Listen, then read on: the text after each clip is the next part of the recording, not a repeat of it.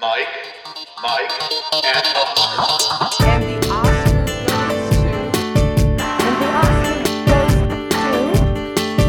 the Oscar goes to... And the Oscar goes to... And the Oscar goes to award season recaps. And the Oscar Race Checkpoint. And we're back. Welcome once again to another episode of Mike, and Oscar, an Oscar Race Checkpoint. Kind of. It's an interesting look at WB, and all I can say, I'm co-host Mike 1, and talking to my dear co-host also Mike here, all I can say is thank God the entertainment industry waits for me and doesn't like rapidly change every day and make headlines passe a couple minutes after they come out, so I could take over a week to put this godforsaken episode together, huh, Mike? Look, the entertainment industry has weirdly kind of timed up for you here, though, because like we've gotten a bow, at least we think, on the Ezra Miller situation. Mm-hmm. We've gotten like this positive movement on Batgirl, the hashtag release Batgirl movement that just happened yesterday that kind of started to galvanize the fans.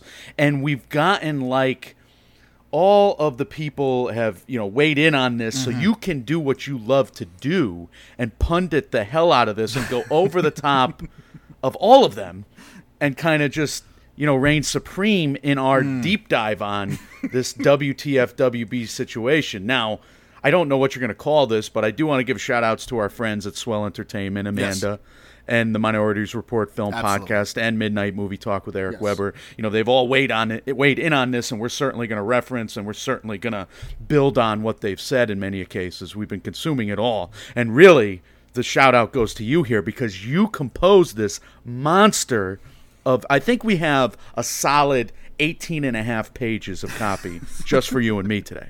Yeah, it's, I lost myself a little bit. I'm not going to lie to you.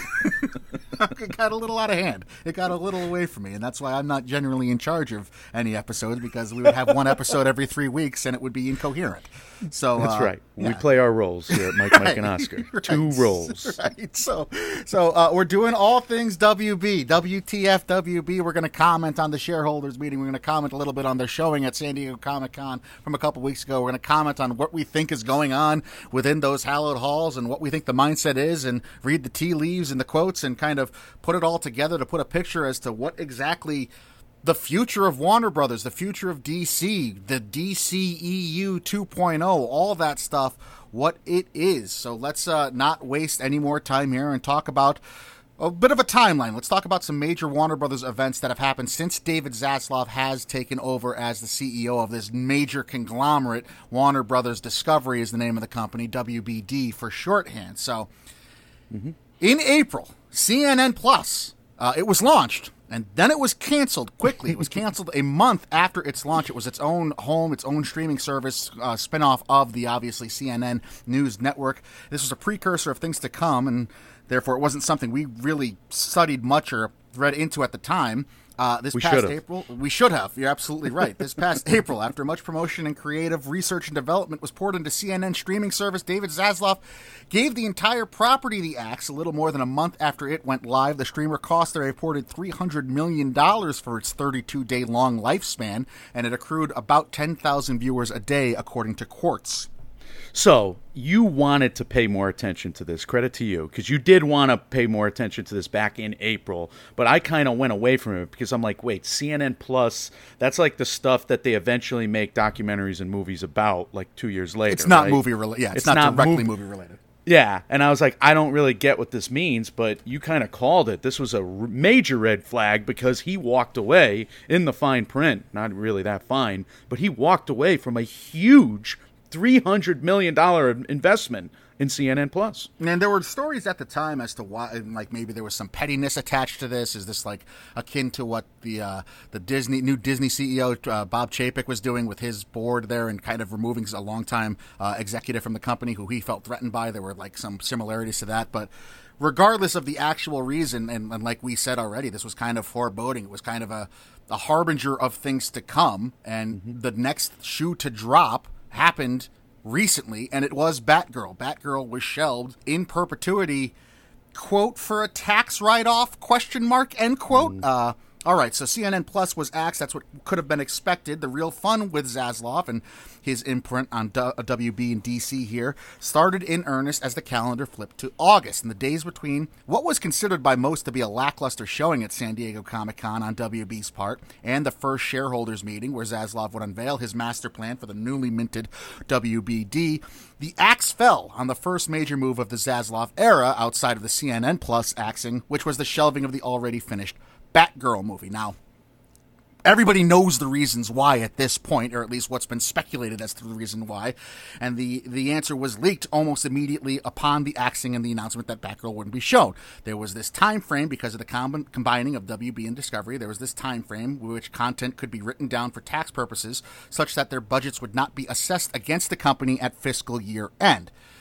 That's the quoted or assumed or reported reason why Batgirl was shelved. And what did WBD save on shelving Batgirl? Well, it depends on who you believe. They either saved anywhere from $20 million to the full $90 million production budget, but it doesn't matter how much they save necessarily. What matters is the only way Zaslav and company get these savings is if Batgirl never sees the light of day and can never be monetized. That's important. Shout out to IGN for covering Yes. the hell out of this, as well as Kevin Smith building on what he talked about. But yeah, the counter right now, and this is part of the overall announcement that we're going to spend the rest of the episode explaining to you guys and giving our own opinions on. But obviously the Batgirl news was the headline from this host of cuts. They're basically cutting their losses on a lot of properties that they don't think will make money for them because at this time, in this particular scenario, they can write them off as losses and get tax breaks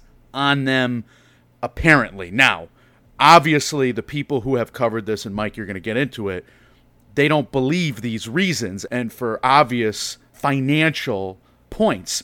The sense that I get is if they release these movies in theaters, they could make back enough money to cut into their losses. Sure. Never mind cut their losses. We've seen Disney do this 100 times, and especially of late with the last few X-Men properties, the New Mutants, Dark Phoenix, etc. They've cut into their losses just by releasing those. And hell, we've seen Warner Brothers release a bunch of fat turds in the last 100 years, and especially in the DC brand. I won't remind you guys of all of them, but even with the big budgets, they've all made over $100 million in one way or another. So again, Kevin Smith, these guys are right at IGN, and you're certainly right to be skeptical of the tax write-off reason for the Batgirl shelving. Yeah, that IGN video really laid out a beautiful plan, and it was, the sense I got from it is that there's very, very, unless the movie's going to make literally hundreds of dollars when you release it in theaters, releasing a movie in theaters is almost guaranteed to help you some if you have it finished. You know what I mean? It's going to help protect you against losses rather than just not releasing it ever at all. I know it's a tough business, but Vegas doesn't build the big casinos for no reason. And movie studios don't make the expensive movies for no reason. They make them so that they can make a lot of money on them. Let's be honest. Right. So again, the only way WB does get that tax write-off, and again, we're going to talk about, like Mike said, whether or not that's actually privy or important to WB, but regardless, Batgirl can't see the light of day, so don't expect to torrent Batgirl at some point in the future unless somebody knows a janitor that has access to the WBD vaults on an overnight shift, So you're a lawyer. So I have to ask you all legal questions at all times because all lawyers know all legal questions. They know all the law, correct? Right. Well, that's how the industry keeps going, is by people believing that. Yes, go ahead. So if said janitor or casual fan were to get too hyped up and steal the copy and release it, what would happen to that person? Would they be sued out of existence? David Zaslav would kill them. It's an interesting question because the tax break comes off of not monetizing the property, right? Okay. So if somebody steals the cut of Batgirl and puts it online to be torrented, if WB doesn't see a dime of it, theoretically, I don't think anything would happen to them. But, those are also laws that were written prior to this new age, internet age that we live in. So it'd be an interesting case. So what I'm saying is if you're a janitor in the building, steal the cut. Yeah, so essentially Batgirl has to be released, for the public. But you Yeah. can't really. Can you even do that and then lose out on copyright law or something? No, Right? I mean WB would be able to go after whoever does it if they could But prove it WB can't definitively. release it to the masses, Right, For no right. reason. WB can't release it. I mean, unless Got it. I guess they could put it on no, they can't even put it on YouTube because they obviously get some money from the YouTube channel. I would think so. Right. Yeah, there's no way in which WB would be able to put this out. I don't think.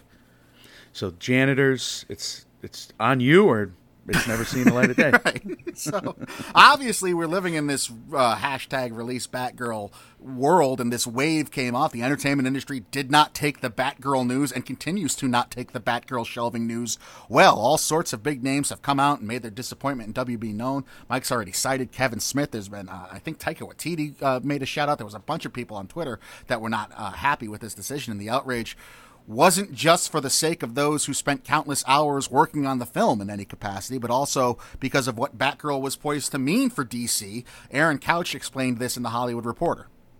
Yeah, we have Batgirl was also seen as a win for representation, with Leslie Grace being the first Latina to front a DC Extended Universe film. Transgender actress Ivory Aquino playing a supporting role, and Adil and Bilal bringing their unique background as Muslim, Belgian Moroccan filmmakers. Plus Michael Keaton was back as Batman. So people didn't want to see Michael Keaton again for us two white Keaton's people. getting jerked around by, I mean, the representation stuff obviously is far more important than Michael Keaton and his return as Batman. But, I mean, Michael Keaton's Batman and Bruce Wayne is supposed to be back in all these properties, and he's kind of getting jerked around here as well. No, this is a huge blow to communities that have seen a lot of lip service in the past.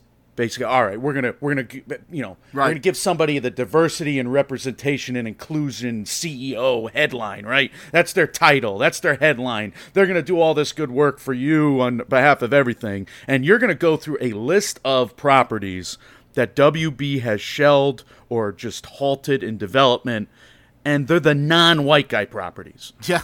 They're the non-white guy properties, and everybody should be absolutely dismayed and demanding that things be replaced in terms of the audience, because they are not serving the global audience It's a at great all point. right now. It's a great point, and they did talk in their shareholders meeting about, they didn't focus on the international markets as much as I would have expected a global entity like WB to have done. But yeah, that's a great call by you. This is not something that should please a lot of people, all these properties that are being shelved in total, but we're going to get there now. Right now, yeah. Zaz the Butcher is what he's been known, and Matt Bellany has kind of coined that through texts he's received and industry talk he's talked about in his newsletter there. But Batgirl is not the only casualty of the Zaz the Butcher era here. Alex Weprin reported for The Hollywood Reporter that since the WBD merger, Zaslav has taken a write-down in the amount of $825 million so far, which includes $496 million in cut content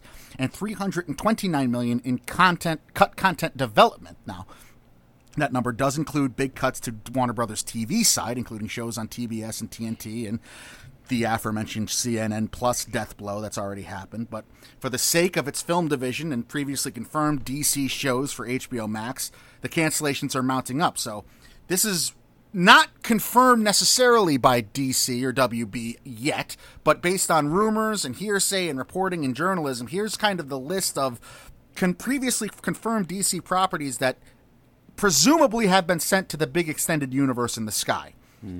The already casted Wonder Twins movie, the Green Lantern Corps movie, the Static Shock movie, Scoob, Holiday Haunt movie, not a DC property, but still something that's already in the can, reportedly. A Black Superman film produced by J.J. Abrams and written by Tanishi Coates.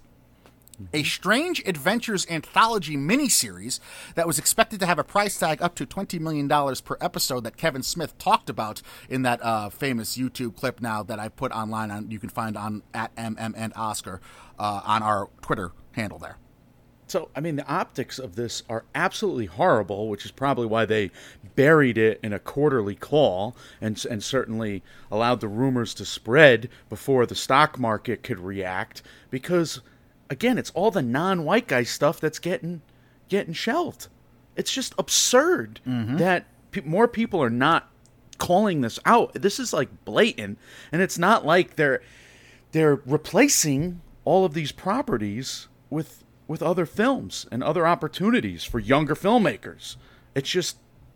I mean, they're basically circling the wagons around a few, white male-centric properties or white-centric properties, and they're going to bat with those. I mean, it's really alarming, especially when you take the bird's eye view. You make a good point, and it's not something that's been honed in on. I haven't heard a lot of discussion about, and Zaslav himself has called it a reset for DC, and we're going to get into exactly what kind of he doesn't like streaming is the theory and the mainline hypothesis that I'm going on. It's not that he necessarily doesn't like it, but he doesn't see streaming as the future for the Warner Brothers company.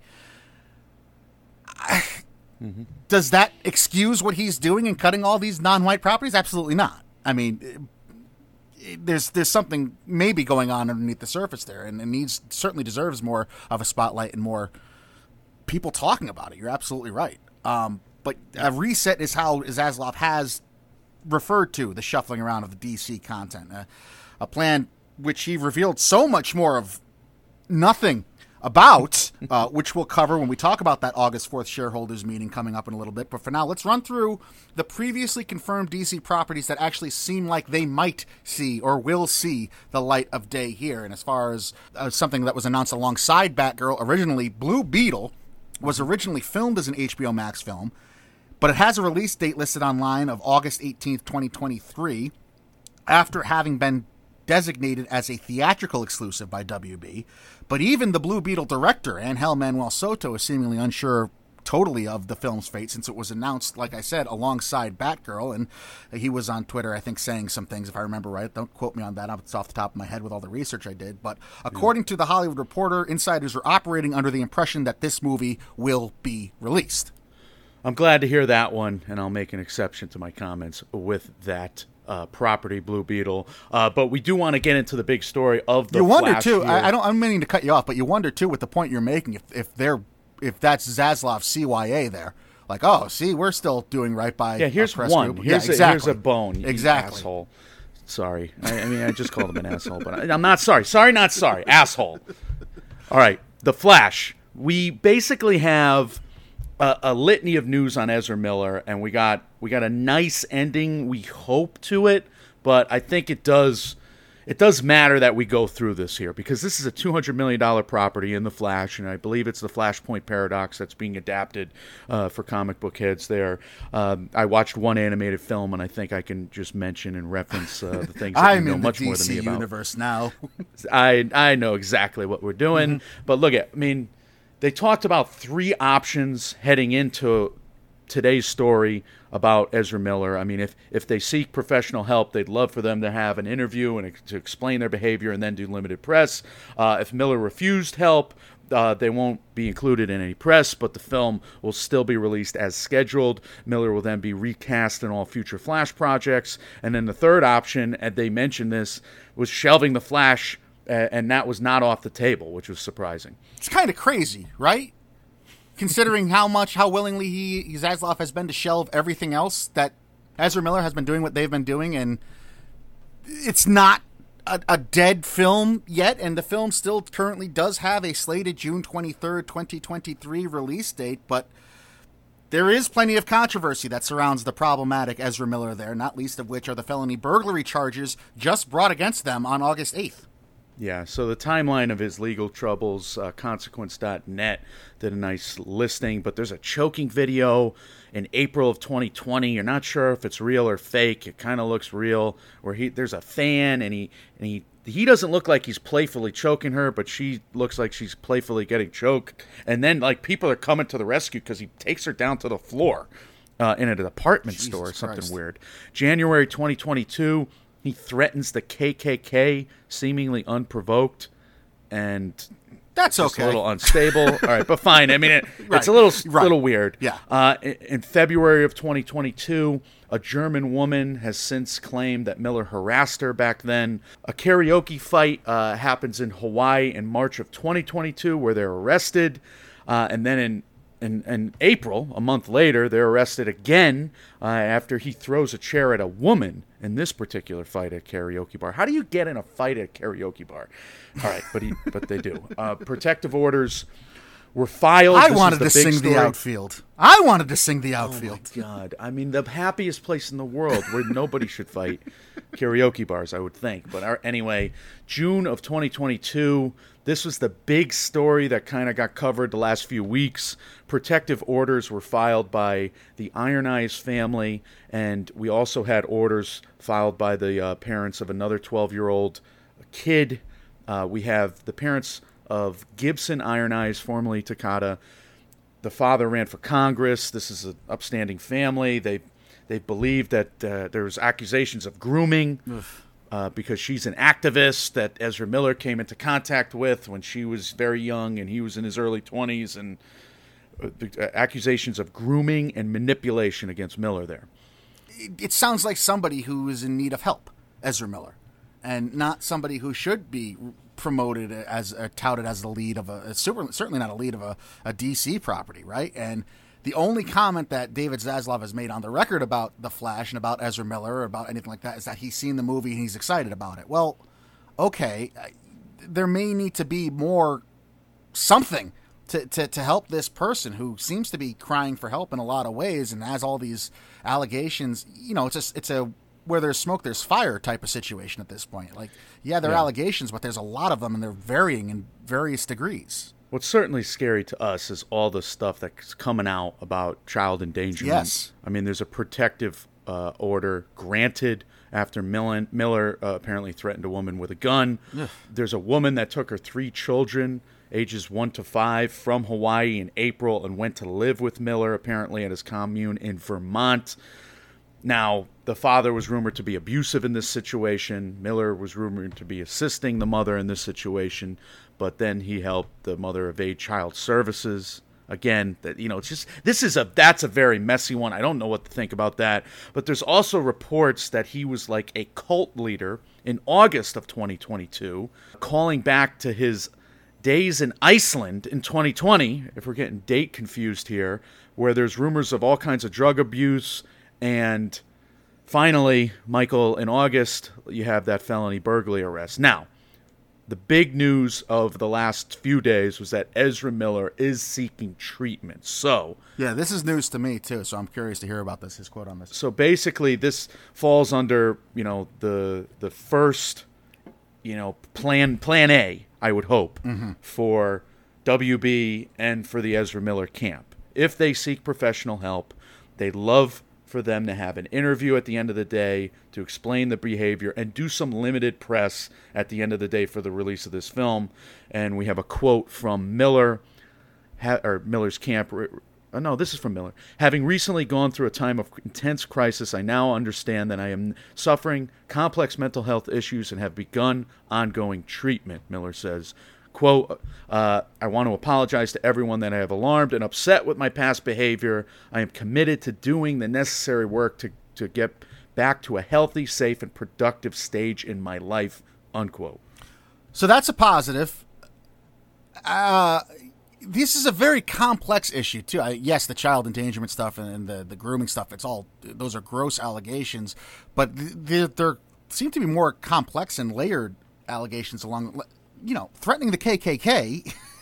Yeah, violence is not the answer, but on its face, not necessarily. Look at Black Klansmen. We just celebrated an entity like that because of their treatment of the KKK. There's so many issues that lead up to certain things like this, and it's tough to say. But it seems, like I said, the majority of these allegations are things that he's doing that are wrong and legally.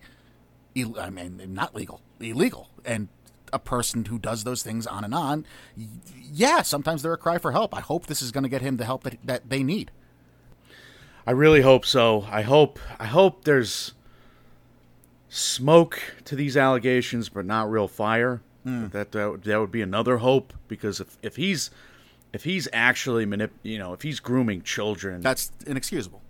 For whatever reasons, just for rampant drug use and for all this stuff. I mean, that it sounds like drug behavior in a way based on kind of just some on the periphery here, but who knows? Like you say, when rumors like that come out, all this erratic behavior seems like there's drugs involved. But what the hell do we know? It is not a good thing for the Flash coming out, obviously, next spring. And The Flash, like I said, does still have that release date of next year. It is still on WB's release schedule. Just a disclaimer, Ezra Miller's pronouns are they, them. Mike and I we're doing our best to abide by those. If we slipped up, our deepest apologies. We're trying. We're definitely doing our best here. I know we might have slipped up a couple times there, but that's on us. But The Flash is still on the release date.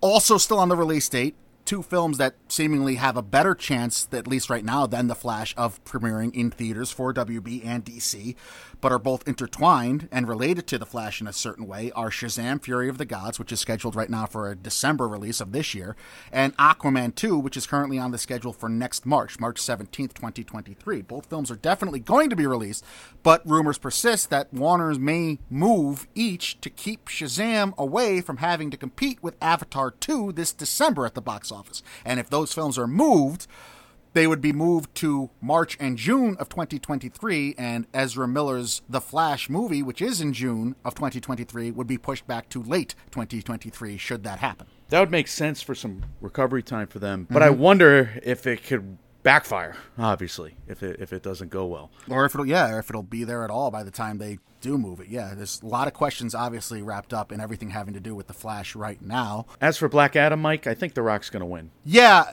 something that doesn't seem to have a lot of questions is that Black Adam is going to debut in theaters. Black Adam seems safe. It's already been heavily marketed and promoted by WBD. It's slated for an October release of this year. Zaslav has seen a cut of it and spoken highly and excitedly about it. So Black Adam, The Rock, again, one of the most protected entities in Hollywood. You could probably set your watch by that seeing the light of day. Yeah, we got Joker 2 as well here with Gaga, a first movie that made over $1 billion, 1.074. Yeah. And Michael, this movie's going to be released unless Joaquin Phoenix actually finds and shoots the actual Robert De Niro between the eyes. I think this movie is pretty as safe a bet as any. If you had to be sure that WB was releasing at least one of these movies, are you more confident in Joker 2 or Black Adam? Well, Black Adam, if I really had to bet my life, Black Adam. Same here. Because Joker 2 hasn't done a smidge of filming yet. But I think they're both getting released. They should bring back Robert if they De Niro release just to shoot him. Yeah, if they released the movie after that happened, I think it would make $2 billion, knowing our world, our terrible, terrible world. That would be awful. You're right. Awful. If we don't laugh, we're spiraling down. Yeah. We're spiraling right now. Another confirmed DC property that seems to be getting the go forward is Peacemaker Season 2. That'll be on HBO? James Gunn reportedly was reassuring fans on social media that project is safe. So I'm wondering if they're scaling this back as just a straight up HBO, or if this is going to still be like an HBO Max original and they're just going to totally reboot all the HBO Max originals around the F-Boy Island cinematic universe and Peacemaker. I don't know. Look, HBO Max, according to Zaslav, is HBO. That's what I gained from this. It's just premium TV. Right. So because the HBO Max stuff is not working. That was supposed to supplant all the WB theatrical stuff that was releasing day and date, and we're going to go over it, but it did not work. Right. But all of this is to say that with these properties confirmed to come out, the notion that Batgirl was shelved strictly to aid in the reboot of this DCEU 2.0, we already cast skepticism on its being shelved strictly for tax purposes. There's another line of thinking that says, well, this is a reset that Zaslav said. So now he wants to reset. Zaslav doesn't fit his new vision of the DCEU that he wants to do. Well, that doesn't make sense either, and it's probably untrue unless you believe that the DCEU can somehow be a place where the worlds of both Aquaman, multiple Bruce Waynes, and Joaquin's 1970s Joker all exist in harmony. So I got conflicting theories on this, okay, and I didn't write them down. I'm sorry. I did the research, but I didn't write them down. Theory number one, multiverse. No, I think. Okay. I mean, didn't they just cancel Superman and Lois, which was a $95 million property on the CW, right? And didn't they just cancel the Flash on CW? I do wonder if they're shelving and closing and finishing a lot of their DC TV stuff, and they just want to go big with DC, and that's it. So does Batgirl fall into that category? What do you mean by go big? They don't want to dilute the property. They don't want to dilute the brand anymore. They want Superman to be in... They only want movies of it, I guess is what I'm saying. Okay. So Batgirl, they want to be a theatrical movie later on, and they don't want to continue to dilute the brand by having, cable TV series of DC, and that's my theory, but I don't know if that's gonna transpire. What I do know is that Batgirl, I think everybody knows this, was supposed to be a part of the Cole Harley Quinn Birds of Prey with Margot Robbie. That was supposed to expand to a few films, and some of that was happening on HBO Max, but now that Birds of Prey storyline is kind of getting halted, and it was kind of... Along with that Harley Quinn, it would seem, presumably anyway, but yeah. Yeah, I mean, she's going the Barbie route. You have a new Harley Quinn coming in here with Lady Gaga. Presumably, yep. Presumably. Well, I mean, it's confirmed that she's coming in. Well, she's in, but again, have you seen that she's confirmed to play Harley Quinn? Yeah, I think... You have seen that? Well, I haven't seen it confirmed, is the only reason I put that caveat in there. I think she's playing Harley Quinn. I would think so, too. Safe to say. Okay. So, if that's happening, which I think it is, then, yeah, they're going to try and get on the same page. Now, how the hell do you do that with Joaquin Phoenix's Joker and, The Rock's Black Adam, like where you seem Michael to have... Keaton's Bruce Wayne. We saw the Ben Affleck Bruce Wayne is being brought back for Aquaman 2, which was supposed to be this big cover-up surprise that a tour guide blew the lid off of on the WB lot, which was kind of funny. You still got two very distinct universes here. You got the Absolutely. HBO, you got the DC Dark with I know that's not DC Dark, I'm sorry, but you got the gritty real and you got the cartoonishly fun blockbuster stuff. And Very I don't different. know how you meld those two. And if you want to, another of the big talking points this week was that, well, we want DC to be like Marvel. We have this 10-year plan. We're going to touch on that in a little bit. So they want to have one comprehensive film universe. You can't do that by coalescing all these different it doesn't work. And then what's the right way to go about that? So you have these films already booked out until the end of 2023, apparently. So you're just going to do a hard reset at the start of 2024 and say none of that stuff mattered. Now we're on to the new stuff? I don't know. Because again, I like you're saying they're going to coalesce, but I don't see how they can. I don't either. That's what I'm saying. I don't get it. I think they're going to continue the extended universe under Aquaman, Shazam, and Black Adam, Wonder Woman, and then they're going to go kind of DC Dark, but they're not going to call it DC Dark with the Joker Batman stuff. So you think they're going to prolong those two universes beyond the films that we already know are scheduled to be released? If I was them, that's what I would do. If I was them, because I think there's big fandom for the extended side, where these movies are more fun. They're not dark and gritty and realistic. And I would have Pattinson fighting Joaquin Phoenix at some point. That's what I would guess. But I don't think they're going to do that either. So I don't know what they're going to do with the Batman and Joker. But let's say it's a great question. How many different Bruce Waynes are we sitting on right now in DC properties? Batfleck, Keaton, Kid Bruce Wayne from the Joker. Any others? Pattinson. Just strictly in movies, in DC movies. 4? Did you or 3? Pattinson. Did we just say? Yeah. 4. Pattinson. 4. Who's the fourth again? So we have Pattinson, Batfleck, Keaton, and the Kid who was introduced in the Joker movie. Oh, you're counting him as a fourth, but what if he exists? He's yeah, he Bruce. has to be. He has to be. All right, so they can't combine.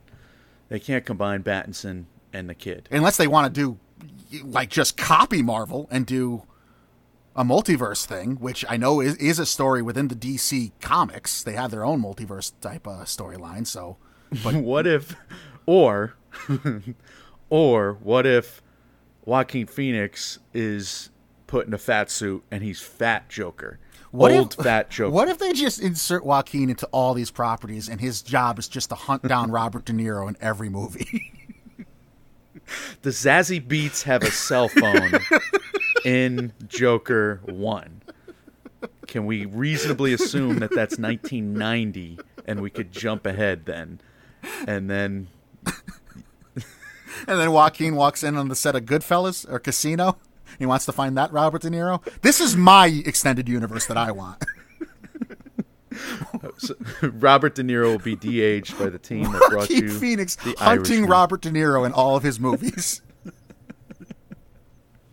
You're so confused because that's happening after. You just so there's multiple Robert De Niros, just like there's multiple Batmans. Correct. You don't even care about the Right. Batmans anymore. No, I'm off Batman. Screw Batman. All right, we got to talk about HBO Max. Good guy. Yeah, all right. So another part of what Zaslav has commented on and brought up at the shareholders meeting, I've lost it. I apologize to everyone listening who's made it this far. This episode broke me. But another thing that Zaslav has commented on is that HBO Max will be retooled. It's going to be combined with Discovery Plus. But what does that mean? What does combined mean? Content is already being cut, which we've talked about. Layoffs for WBD are expected to be heavy and almost exclusively on the HBO entertainment streaming side of the newly formed company, which is a practice that actually already began on the 15th as HBO let roughly 14% of their staff go. And yet, in the latest blow to how Zaslav seemingly sees the importance of HBO Max, multiple outlets reported on the 8th of August that new WB movies are no longer guaranteed to stream on HBO Max after their 45-day theatrical window. So this is a horrible development for HBO. What's the point of HBO Max? Well, by the way, think about what happened with the HBO properties. Like, the HBO brand has been holding up HBO Max for a while because the HBO Max originals, some of them have been good, but most of them have not. I mean, we're going to talk about it. Do we put all the blame on Steven Soderbergh? Or No, look, I mean, we have HBO essentially doubling their viewership. Like, people that could watch HBO. It used to be 35 million tops, cable-wise. Yep. Now it's like 80 to 95, whatever it is they're now at. And they've almost tripled it, right? So it's 2.5 times, basically, HBO is exposed. And what's their reward for expanding their audience? I keep using the wrong words deliberately, the worst words for this. But look at what's their reward? 14% of their staff is axed. That's terrible. so Isn't that a terrible development? it's a necessary. He did soften the blow. Zaslav did. I think this was in interviews. I don't think it was at the shareholders meeting, but he said, we're combining companies and we have a lot of duplicate jobs. We have the engineers working in this specific space on one side of the company. Yeah. Well, we have people with the same job and the same title. The unfortunate reality is we don't need two. I understand that part of it. What I don't understand is you're cutting everything from HBO. You're not cutting from Discovery. A lot of the You cuts would have come from think- HBO and will continue to come from HBO. You would think Discovery and HBO, you would want to bulk them up. Yes. And do more with them, like what Disney And he Plus speaks has out done. of both sides of his mouth. He's like, we're going to pour all kinds of resources into HBO Max. Okay. It doesn't make sense. Anyway, let's get back to the theatrical model window thing here, because the traditional model returns, essentially, Michael, where we're going to have in theaters, then sold PVOD. Licensed out, or- baby. Yeah. I mean, basically, we're going to have it, whatever the max amount, that middle window, we're going to maximize it. And then that third window, pick your landing spot. Premium television / the HBO Max streaming, whatever. They're going to make decisions and try and, go back to the old way of doing things pre-pandemic, I would say. So you had a year plus of HBO Max being... Now, look, the fun times at HBO Max weren't going to last. We knew that. I mean, Warner's released all their new movies last year on HBO Max. That was a pandemic thing. They said in advance that was going to be a one-year trial thing anyway. Yeah. But you have all these new HBO Max properties that go direct. You have these movies that were made specifically for HBO Max. You're taking all of that away now. And I've long said on this program, once you give someone something, taking that away, especially from your customers, has that ever worked in business? It has bad precedents. It really doesn't work. So what they gave was that full year's worth of Warner theatrical film slate material from Wonder Woman 1984 through Dune, through King Richard. It was all day and date. Obviously, that took away from the box office earnings. We knew that back then. But how much did it take away from Godzilla vs. Kong when the pandemic was raging and people weren't back in theaters yet?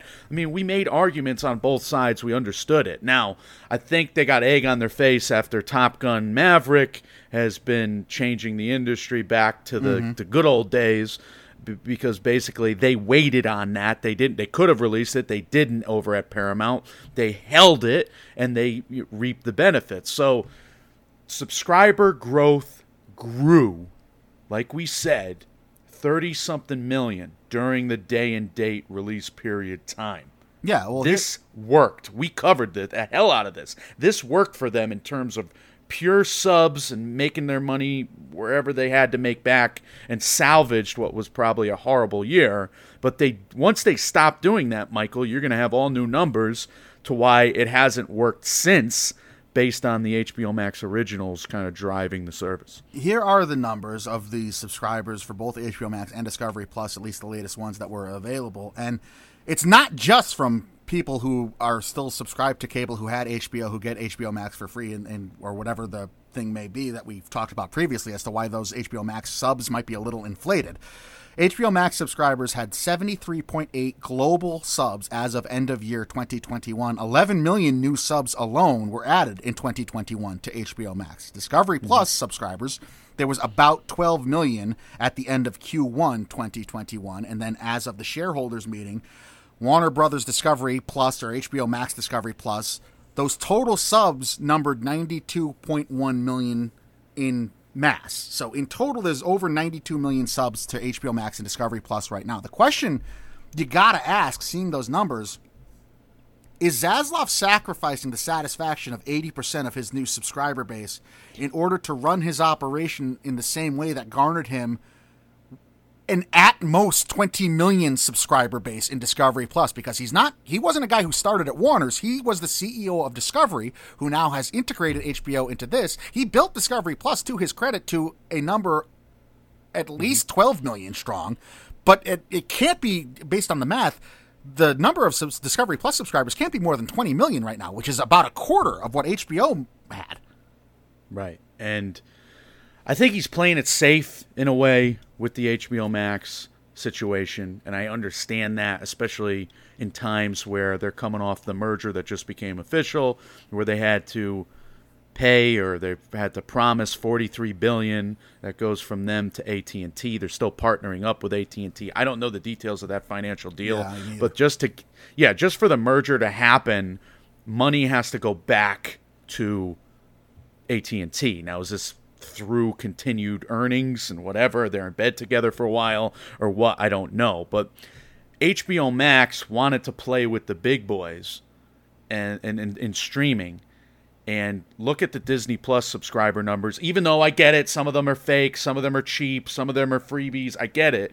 But the eyes watching Disney Plus content, they have a $152 million subscriber base. And that's not with the 70-ish million plus of Hulu, ESPN additional subscribers that they touted was more than Netflix, which is not really, because everything's bundled. And that aggravated me. I'm sure it aggravated our friend Andrew. But we saw, essentially, again, we saw 30-ish million added from regular HBO to HBO Max post day and date, and we only saw 11 million additional subscribers added since, again, when we were tallying what the theatrical thing did for HBO Max. So essentially, they could not gain at the rate they were spending, because we knew they were spending big at HBO Max. That was the whole thing. They wanted to spend big and get with Netflix, get with Disney Plus. Well, it backfired in a major way, trying to get their original stuff off the ground. And even though you got a lot of good stuff, I mean, Station 11 through a lot of those Emmy noms, I mean, you got a lot of stuff at HBO Max that got nominated at the Emmys, etc. But it didn't drive new subscribers the same way that continuous, steady, new content from Marvel and from Star Wars has driven the Disney Plus numbers too. And that's got to be what Zaslav's focus is, what you just said. Like, look, I'm taking over this business that's already spent probably at least $1 billion plus on streaming to try and compete, and we can't compete. So let's go to where the money is. Let's license our stuff. Let's,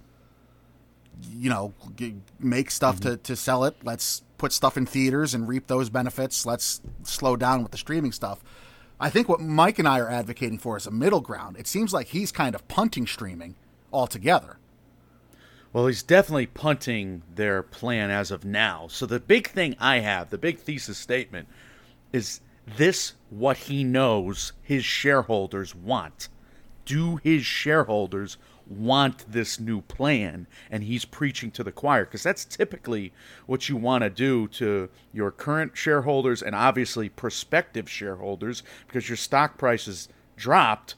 And essentially what you want to have happen after a quarterly call is you want to tout confidence in your new plans so that more people buy your stock and raise your value. Boy, did he tout confidence in this quarterly call.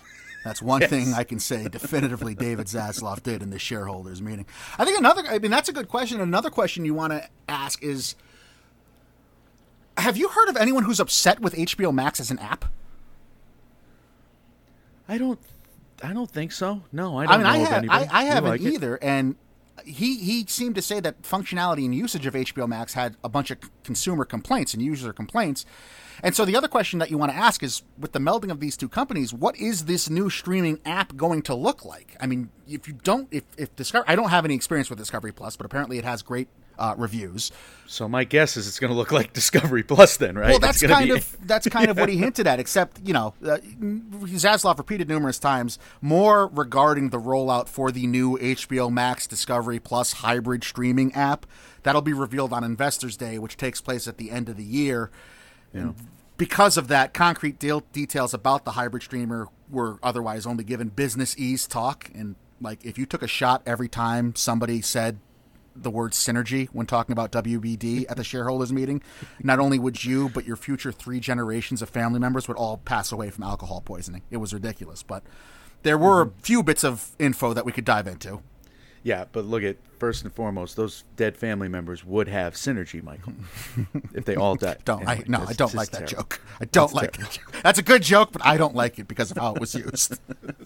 I said the word again. I'm not supposed to say the word. So here's a couple breadcrumbs that Zaslav did let us in on in the shareholders meeting. The official rollout of the new app would start in the U.S. and likely begin in the summer of 2023. There would be a grace or grandfather period for current subscribers, particularly of those who are currently only subscribed for the cheaper Discovery Plus service, to entice them to keep their subscription once the rollout occurs. That makes sense.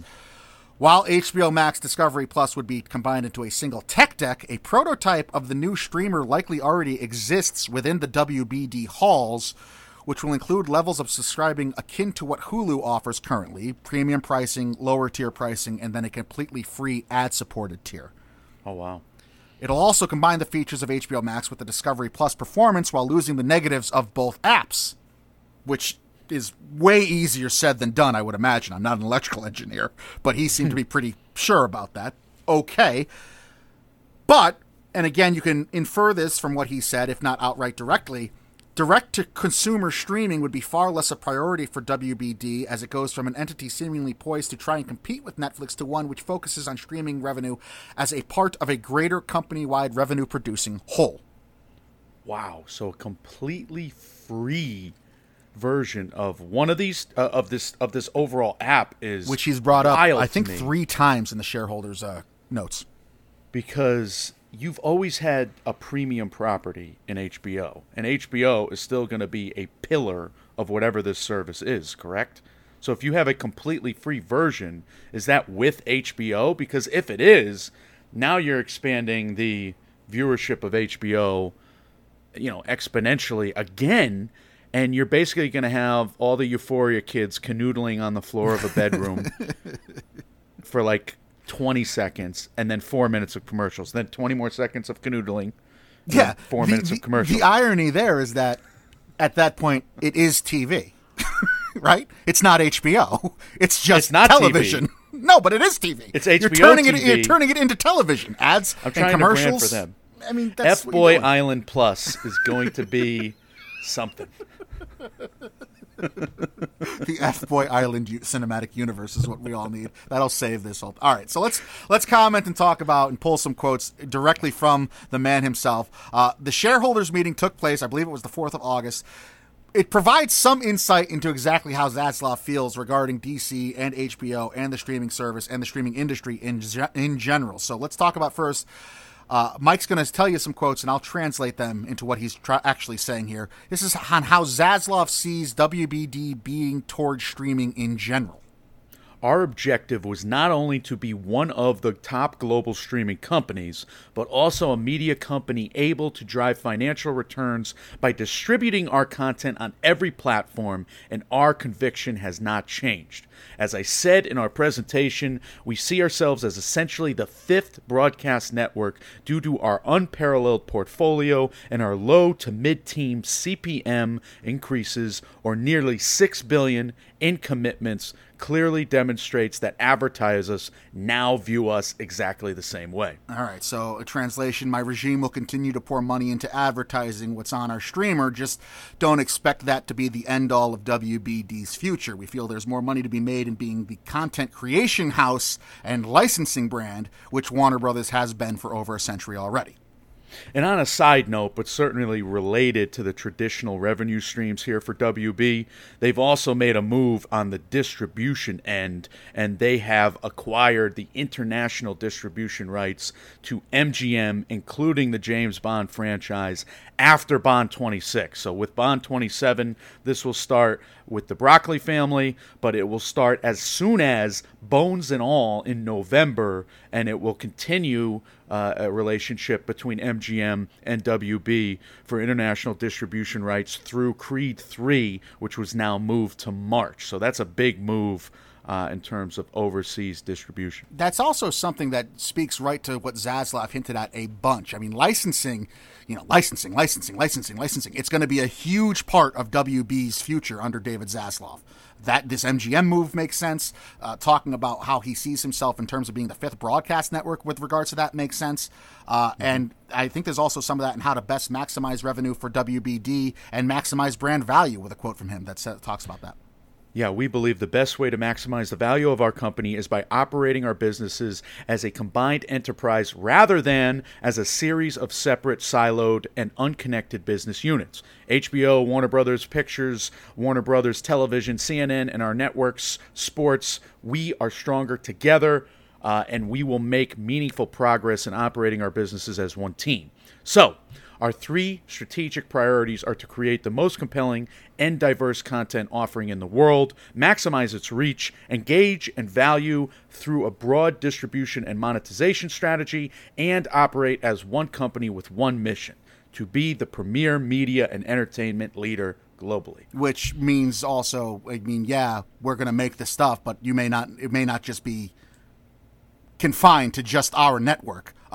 Jean Perret, who's kind of known as Zaslav's henchman, who apparently has been going around. I think Matt Bellany has come out and said that Perret was the guy who was doing all the cutting and telling people they were let go. But anyway, he had this to say on top of it. Yeah, however, in recent years, a strategy has emerged that suggests the video business will be better off collapsing all windows into streaming, overpaying for and overinvesting in content and offering it all at the same time for a low price. We do not believe in this strategy. While we intend for streaming to be a critical part of our company and a key driver of our growth as consumers continue to shift their viewing habits from linear to non-linear, it's only one part of our diversified approach. All right, so translation, seriously. We're far from done with traditional media as we know it, and this race to the home box office with Netflix isn't a top priority for us anymore. HBO Discovery Plus will be where you go to find your favorite series and shows, but as for its role with our movies, if you loved them in theaters, eventually you'll be able to rewatch them on HBO Max. We aren't rolling out our version of The Irishman anytime soon, and if you want another Dune at home on HBO Max ever again, you're gonna have to wait until well after it's released on PVOD. The killing of Batgirl is probably more Zaslav putting this aspect into cement more than having anything to do with taxes or write-offs or the DCEU 2.0. I don't think they want to put I know they don't want to put high-money, high-production films on HBO Max direct-to-streaming anymore. Yeah, it's a shame because you could still just release it on streaming, and I know the reasons are muddied or the analytics are muddied, but I'm sure Batgirl would add value to the streaming service. Of course it would. However, they're making a stand for reasons of perception, and that is the most aggravating piece of this, because they are posturing very clearly here to say that we're not, and they're very clear, and they're stating it explicitly, we're not releasing movies on the streaming service to drive subscriptions and for business reasons. It doesn't work, even though they have a whole, humongous, colossal media conglomerate in the making over at Netflix to prove them otherwise. People will watch new movies at home, period, end of story, and they will spend a lot of money doing it. And it does work. There is a model for that working, even though, yes, of course, we want movies in theaters as Oscar pundits and as guys who love going to the movie theaters. But we have Batgirl being shelved, not being put anywhere, and we have a bunch of movies in the same boat in this whole press release, and it's a damn shame, because they cannot rationalize putting a movie that was $90 million budgeted in theaters because they thought, based on a couple test screenings, that it wasn't, a theatrical movie event. Yeah, I think that's all fluff. I mean, I think Batgirl is David Zaslav making an example out of something. We're not going to put this on HBO Max. We're not going to release it in theaters. Nobody's going to see it, and this is why. It's too expensive for HBO Max, and this isn't what we want to do with the future anymore. And I'm not going to put out a property in theaters unless I think it's good and ready. And he talked about how he's not going to put out movies just to hit a deadline or hit a quota, or he's not going to rush things if they're not finished. So he's basically taking a stand on Batgirl just to make an example out of it. And it's a $90 million example. And you're doing that for what reason? I mean, you're not just racist. Right? I mean, hopefully. Right. Jesus. So it's not that. It's the hill he wants. It's the most convenient hill to die on to make his point. But he's making his point for who? He's making it for investors and prospective investors. If we're cutting these costs here, you're going to know that we're a disciplined company, and we're never going to chase good money after bad, and therefore you can have confidence investing in us in the future, because we're only going to do what works, or at least what we think is going to work to the best of our ability. We're not going to quote unquote take away from our brands anymore, especially in the DC. Yeah. So they're making the loudest statement in regards to DC so that they can hopefully build DC up like Marvel at some point. 10-year plan. It's going to be a great plan. Awesome plan. Phenomenal plan. It's the best plan. And you make a great segue there, because that's what we're talking about next, on exactly where they plan on looking in order to find the infamously reported $3 billion in cuts and savings this regime, the Zaslav regime, is after with WBD. Yeah, Gunnar Wiedenfels, he says key measures include, number 1, the shutdown of CNN Plus. Number 2, restructuring the scripted content portfolio on the linear net, kids and animation, direct to HBO Max films, as well as the international local content not sufficiently supported by robust enough investment cases. Number 3, a more balanced approach to external licensing as we embrace a more holistic content monetization model for Warner Brothers Discover globally, and then generating significant revenue upside while protecting key strategic franchises such as Friends, Big Bang Theory, just cutting edge series in the zeitgeist right now, Game of Thrones, etc. Number 4, implementing an HBO Max distribution strategy aimed at wide availability as opposed to D2C only distribution, as well as number 5, greater accountability, alignment, and communication across businesses. Yeah, so we're not going direct to consumer anymore with our streamers. You're going to get what's left over from HBO programming and from our movies when we're done squeezing all the money we can out of them. Or in other words, the translation for all of this: please buy and license your shows from us, because we just want to make stuff and retain the syndication rights on them after they're popular. I mean, we're the ones who made Ted Lasso, We own that. Don't you want your own Ted Lasso? Who doesn't want a Ted Lasso? Here, take this show. It could be your own Ted Lasso, and then we'll get money from it, and then we can go back to not giving a shit about creating streaming exclusive content for our own network. Come on! Please! Ted Lasso is a good show, Of course it is. It's a great show. But that's... Maybe I'm softening. That's... You know what? I've changed my mind on this entire thing. I like Batman. I like Ted Lasso. But that's Yay. that's kind of the whole ball game here, is that they want to be a licensing, they want to be a content creation company, and they want to make money every which way. They want to treat streaming like YouTube, essentially. They just want you to watch it because it's there, and they just want to get the money from you watching it. They don't want to entice you to watch it necessarily. Well, I mean, they do want to do everything still, but they're backpedaling towards what they know works and what he knows he's good at, and he's certainly cutting the unknowns and where they haven't had success.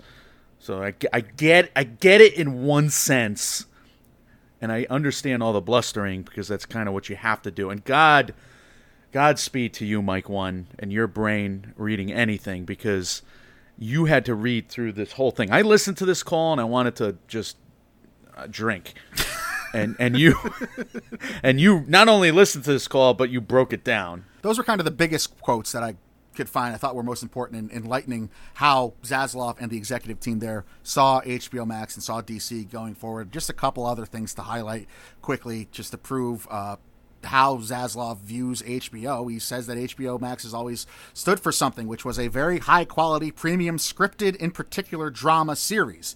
That's how he sees HBO, as a drama television network. He thinks that HBO Max Originals remain the unequivocal home with the best premium television, and it remains the centerpiece of our combined streaming platform, given the quality that's coming out of Casey, who just got a contract extension, I believe, and that team. We're going to spend significantly more on the HBO Max product. In other areas, we will spend less because we are not finding an effective return. In the aggregate, we're going to spend more money on content. We are a content company. That's our product. That's what we do. So again, we're going to make this stuff. We don't care necessarily who plays it. You might find some of it on our things, but we're going to make high-quality content that's available for others.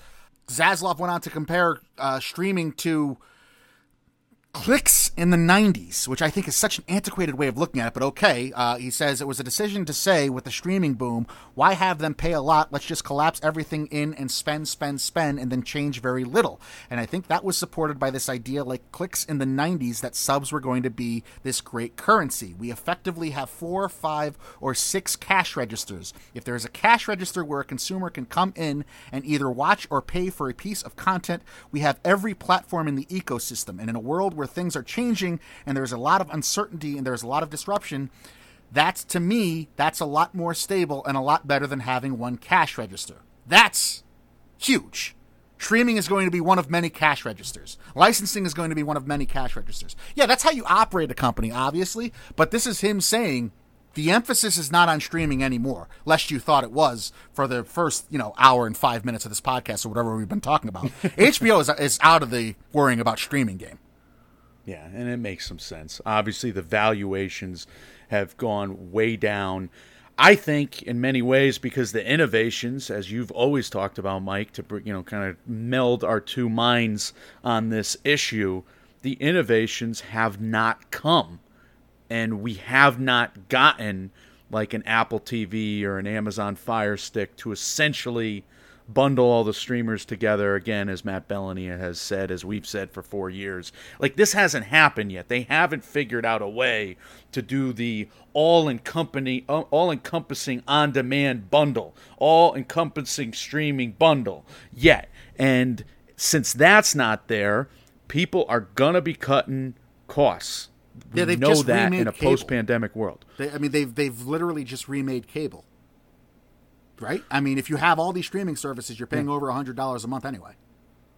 So that's the thing. Like, this is going back towards the traditional models because the new models have ceilings. They're hitting a ceiling, and we understand that. But just because they're hitting a ceiling, and it's a very high ceiling, doesn't mean it hasn't worked.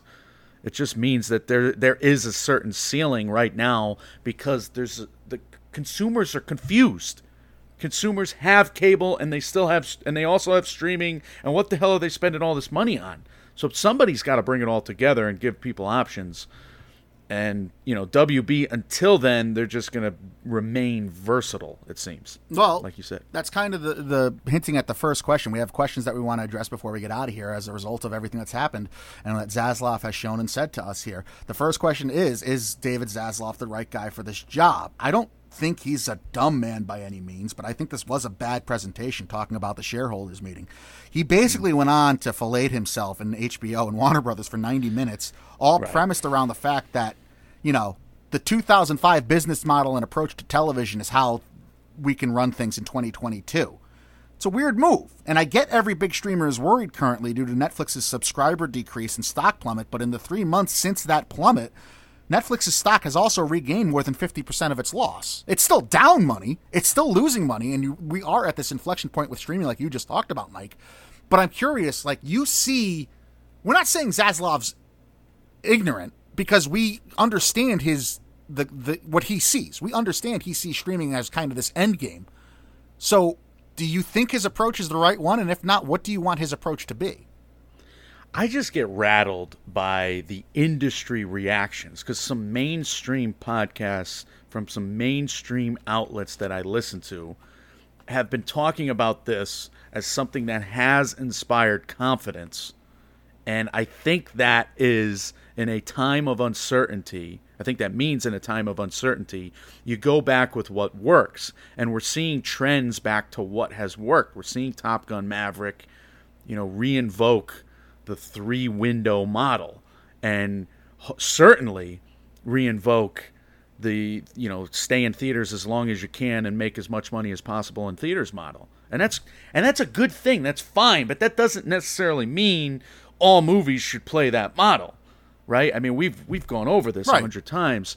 So I am rattled by this circling of the wagons. And I think it is preaching to a choir of people that are very nervous about the future. And they're basically going to say, all right, this is what I do well. We're going to only put good money into things that we know work until we figure out something else that does work. And we're going to be vague about it. And you could rest assured that we're going to do what we do best, right? And we're not going to branch out and just splurge money onto content that might work or might not work for our streaming service. I mean, he literally is speaking to investors, which is a point you've made. So, yes, the idea that he's only speaking positively, that's what every shareholder meeting is. That's what they do. Right. That's what they And do. I understand that, but...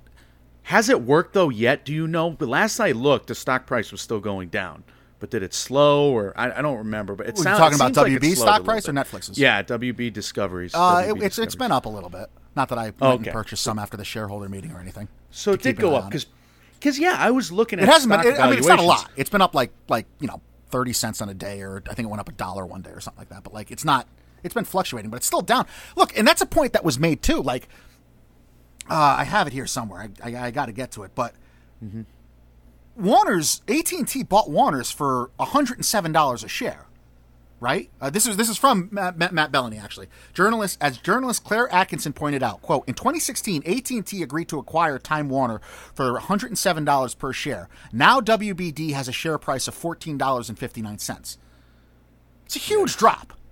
And obviously COVID and presidency change. I mean, there's a billion things that are attributed to the stock market, not necessarily having to do with WBD or the way it was run by itself. Yeah. But nonetheless, I mean, there is a financial aspect at the heart of this that's obviously most concerning. And I think that's even reflected by the way they talk about their most cherished brands. The Big Bang Theory and what the hell else did they talk about? Friends. I mean, these are some of the shows that had some of the biggest series finales viewing audiences of all time. Yeah, they're reminding us of what they've, broke the zeitgeist with, and that they've made billions of dollars with until now. They're reminding us of that. It's just a way to get those, brands in the conversation. So it doesn't really make sense. They're just stretching, but it's frustrating because they also have this whole, perception of HBO Max and Discovery Plus in terms of gender profiles. Michael. Oh my God. And that's where we're going next. I mean, it's one thing to be overly positive in a shareholder meeting. It's another thing to be completely misogynistic. And rightfully, I think David Zaslav and company got kind of raked across the coals with these two slides in particular from their shareholders meeting, slide 11 and slide 12. they broke down HBO Max and Discovery Plus and the unique and complementary aspects of both. And here was the list for each. HBO Max, male skew, scripted, lean in, appointment viewing, home of fandoms. Discovery Plus, female skew, unscripted, lean back, comfort viewing, home of genre dumbs. Got killed for that. And I saw a lot of, my little female brain can't comprehend what's going on at The Sopranos. People speaking tongue in, I mean, that's objectively hilarious and a way to make fun of this. But if you're going to say, HBO Max has a higher male audience, there's no better time to present those numbers than at a shareholder meeting rather than just saying it's male skewed. Look, we've given the trades some hell. We've given film journalists some hell and Hollywood journalists some hell in the past. We've been hard on them because we want to think a lot of them, and we don't have all of them on our show. We've only had a few that we really admire.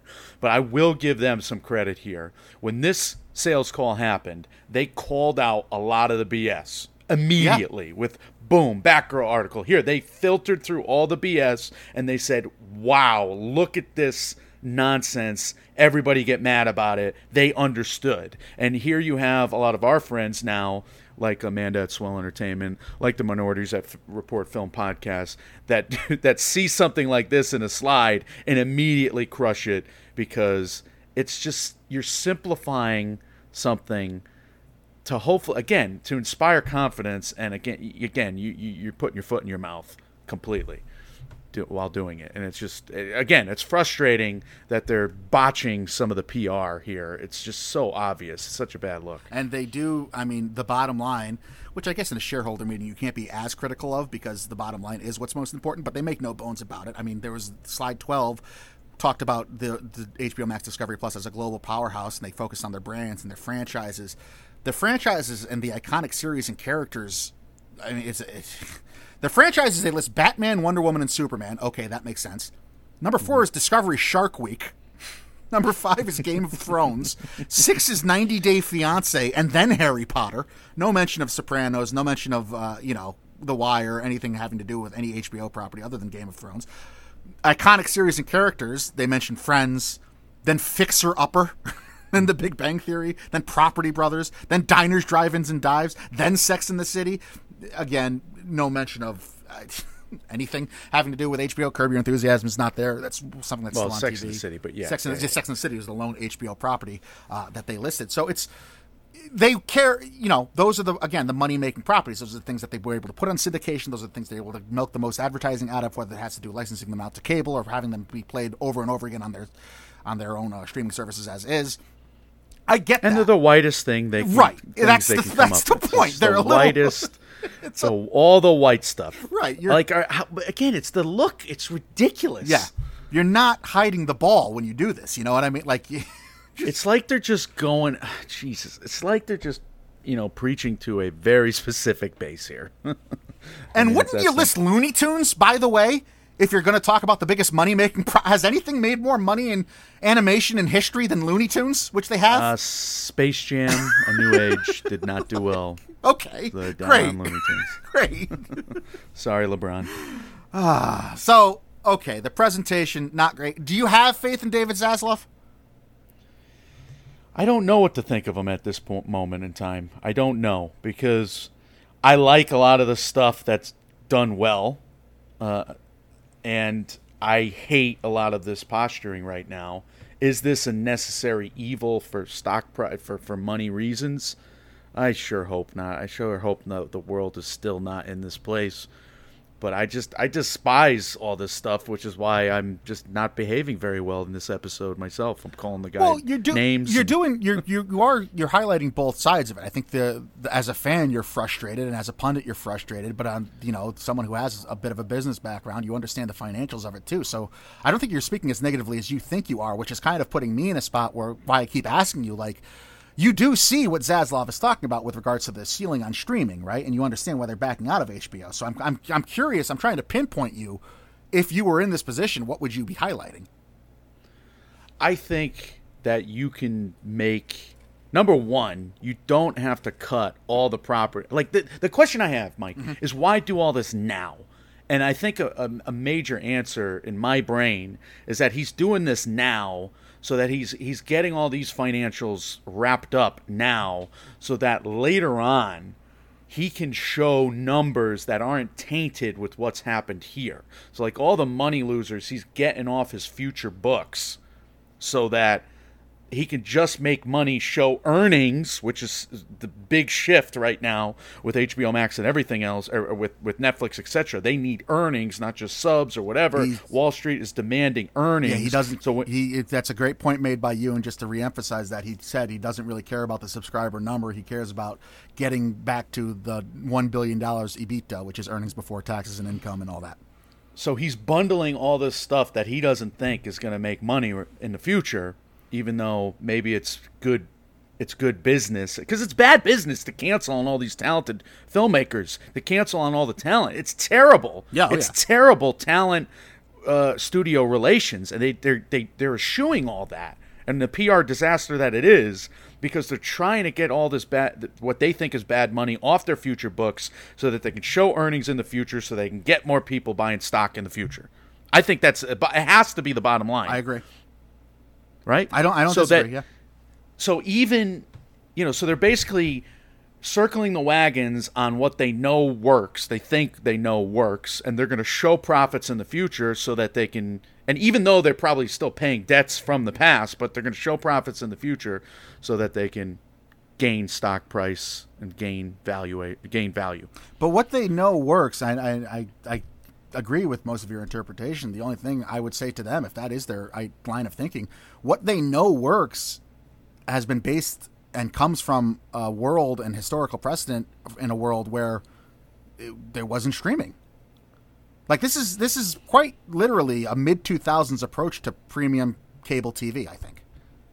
Well, that's why we're wondering right now what his streaming answer is going to be, because he's only hinting at it. Does he really have a way to combine two vastly different former cable channels? A premium $10 a month, right, television channel. It's not TV, it's HBO though, but it's a movie channel, a home box office, with Discovery, which is essentially cheaply produced content, but it's nature and tourism, and of course reality TV.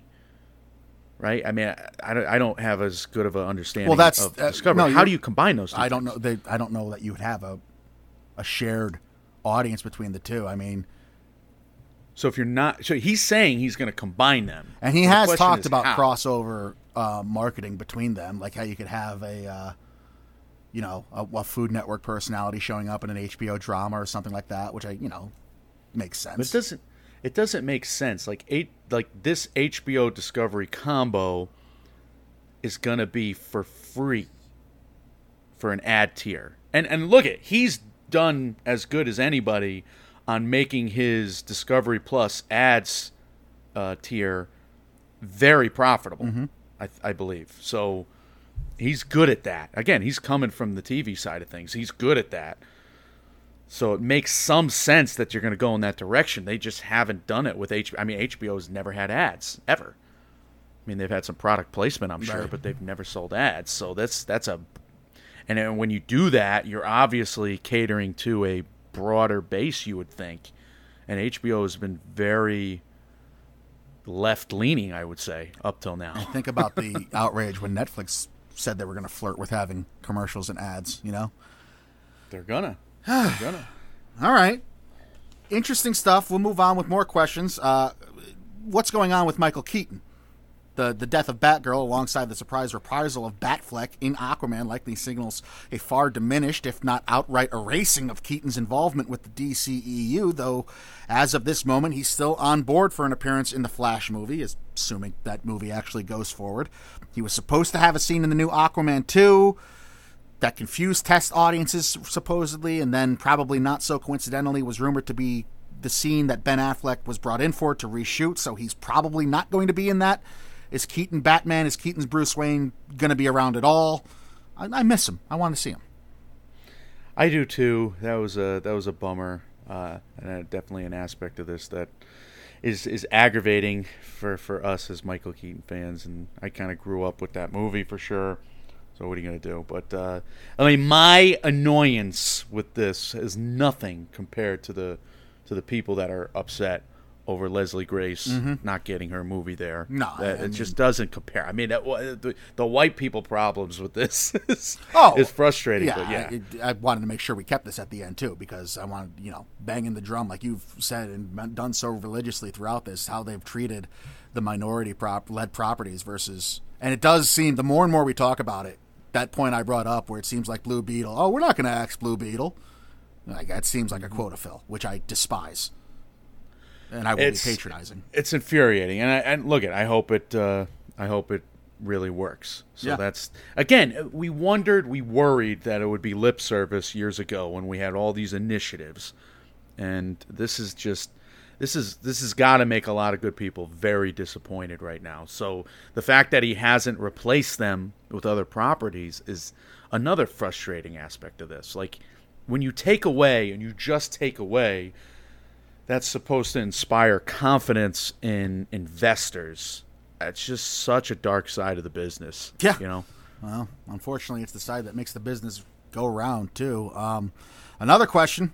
He's got a 5-year plan. What is it? Don't die? I had to go over the top and quote Sid and Big Daddy here, over the top of you.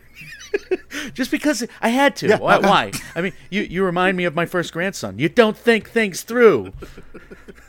I think maybe a surprise to most of our listeners that it took us this long to bring up Marvel and bring up this 10-year plan, but there's just not a lot of, we've criticized it already, and there's not a lot of meat on this bone yet. Zaslav has given... It's a great plan. It's a wonderful plan. He's gone perfect Trump plan. Talking about, when the Republicans had a great health care bill to replace Obamacare with, but he refused to ever show it the light of day because it didn't exist. Zaslav has given zero details about this stated 10-year plan on how DC is going to just copy Marvel. And excuse the Sean Bean Lord of the Rings meme paraphrasing here, but one does not simply copy Kevin Feige or Marvel Studios or have the backing of Disney to do so.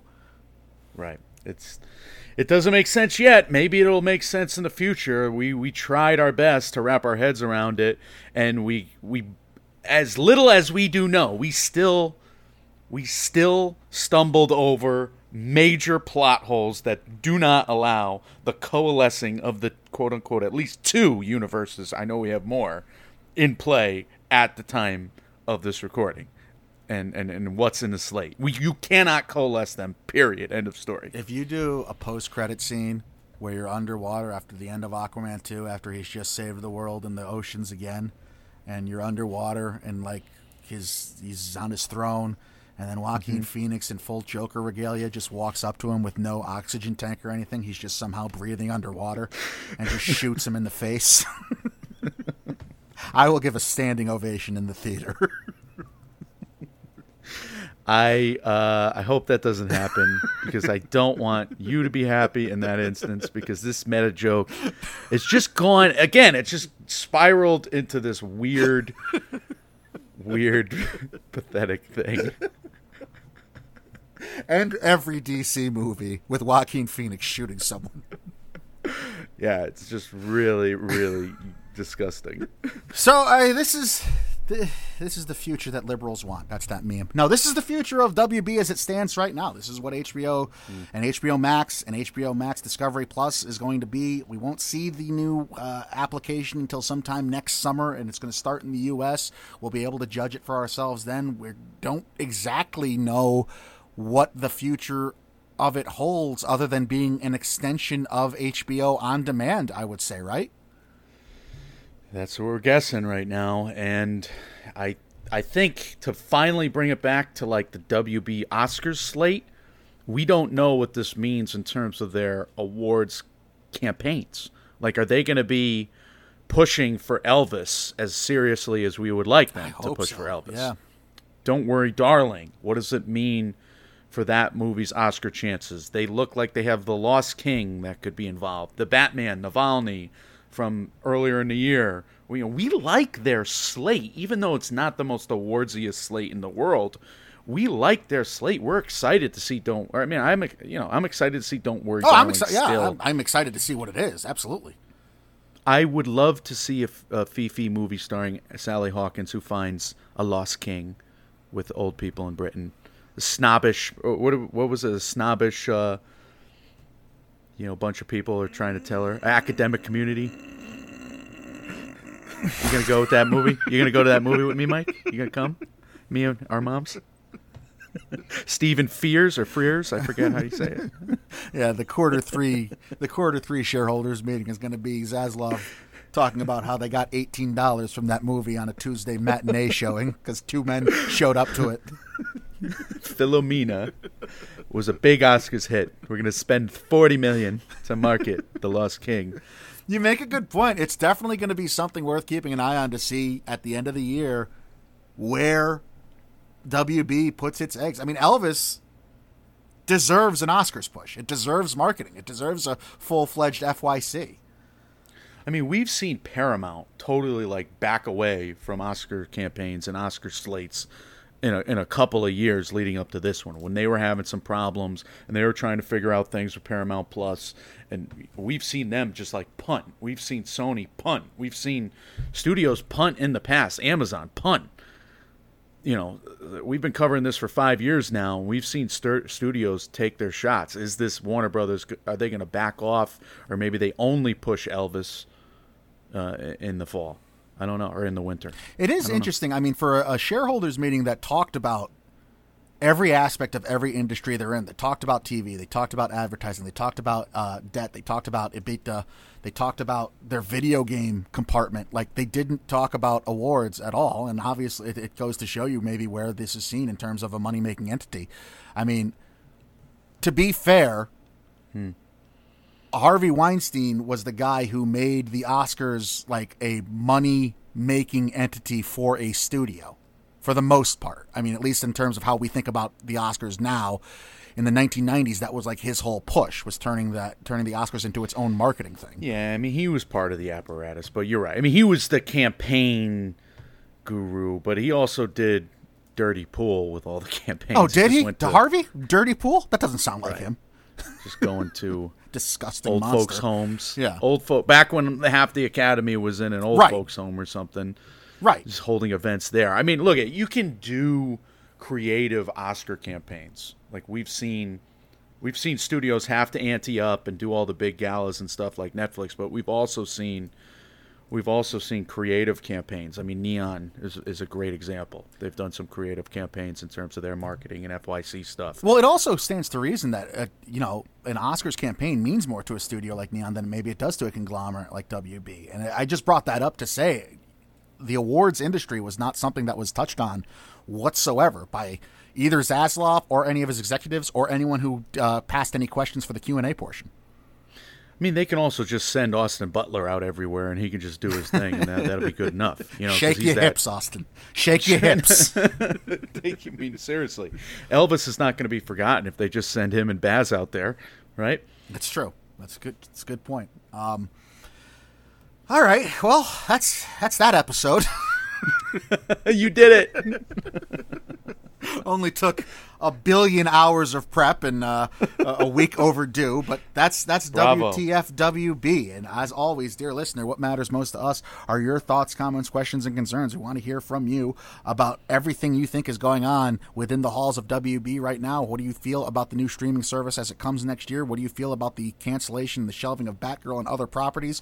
Do you think David Zaslav is the right guy for the job? Do you understand his vision, at least? Let us know all of that, as well as any other thoughts, comments, questions, or concerns you have about anything else we do here in the MMO Empire. You can, as always, leave us those on our social medias. We are Mike, and Oscar on Facebook and Instagram, at MM and Oscar on Twitter, Mike, and Oscar at gmail.com, and on Reddit. We are available wherever you do hear podcasts. If you're listening to us on either the Apple Podcasts or Spotify app, if you would be so kind as to leave us a 5-star review, if you appreciate what we do here, that would mean the world to us. Thank you to all of you who have done so thus far. Michael, let's have some words of wisdom, and what is coming next from us? Well, as Gandalf said to Saruman, it is wise not to. Basically, it's wise not to just read over, quarterly calls of major media conglomerates for too long, and not and not get just overwhelmed with the evils of such things like you have, at least for more than 6-7 days. I mean, it's almost like you got a bad videotape in a horror movie floating around that you just keep watching it, and it's not going to do well for you if you don't somehow trap the girl in the well at the end of this thing. No, that's wise. I think that's wise enough to say. Like, you need to move on, so you need to move on to an Oscar race checkpoint where we can just talk about the film festivals, New York and TIFF. A lot of news from those. I guess we'll talk about the Golden Globes coming back to NBC. We got to catch up on that story. Really stake your claim there. Yeah, we got that, and we got some fun stuff planned for the Oscars series that started and hasn't continued, the summer Oscar series that we got to get back to. I know we've been talking to some friends about some episodes, some Oscars betting stuff, and certainly you and I want to, weigh in on our predictions at some point. Maybe that'll be the fall Oscar series. So the summer Oscar series may only be 2 episodes, and then the fall Oscar series will start up immediately afterwards. We should leave this summer Oscar series on a cliffhanger. Just 1 episode. No, we want to do a second to be episode. Continued. Is a 2-parter a series? Yeah, why not? We've done worse. It's not like you don't have to have 3 to be a series. I know we did a Mank mini-series. Anyway, we're excited about doing the next episode in the summer Oscar series, and we'll do that for you guys as soon as we can. This document was 23 pages of nonsense. Clearly. And we went off the rails how many times? I went off script, screwing you up how many times in this episode, just to call people names. At least they're I'm punching up, but still, we're not going to get any screeners. We don't even ask, but we're just not going to get them, especially from them. Yes. I don't blame you. When reality sucks, you can come lose your mind with us. We are Mike, and Oscar, trying to make award season year-round without the stuffiness. We will see you all very soon. See ya.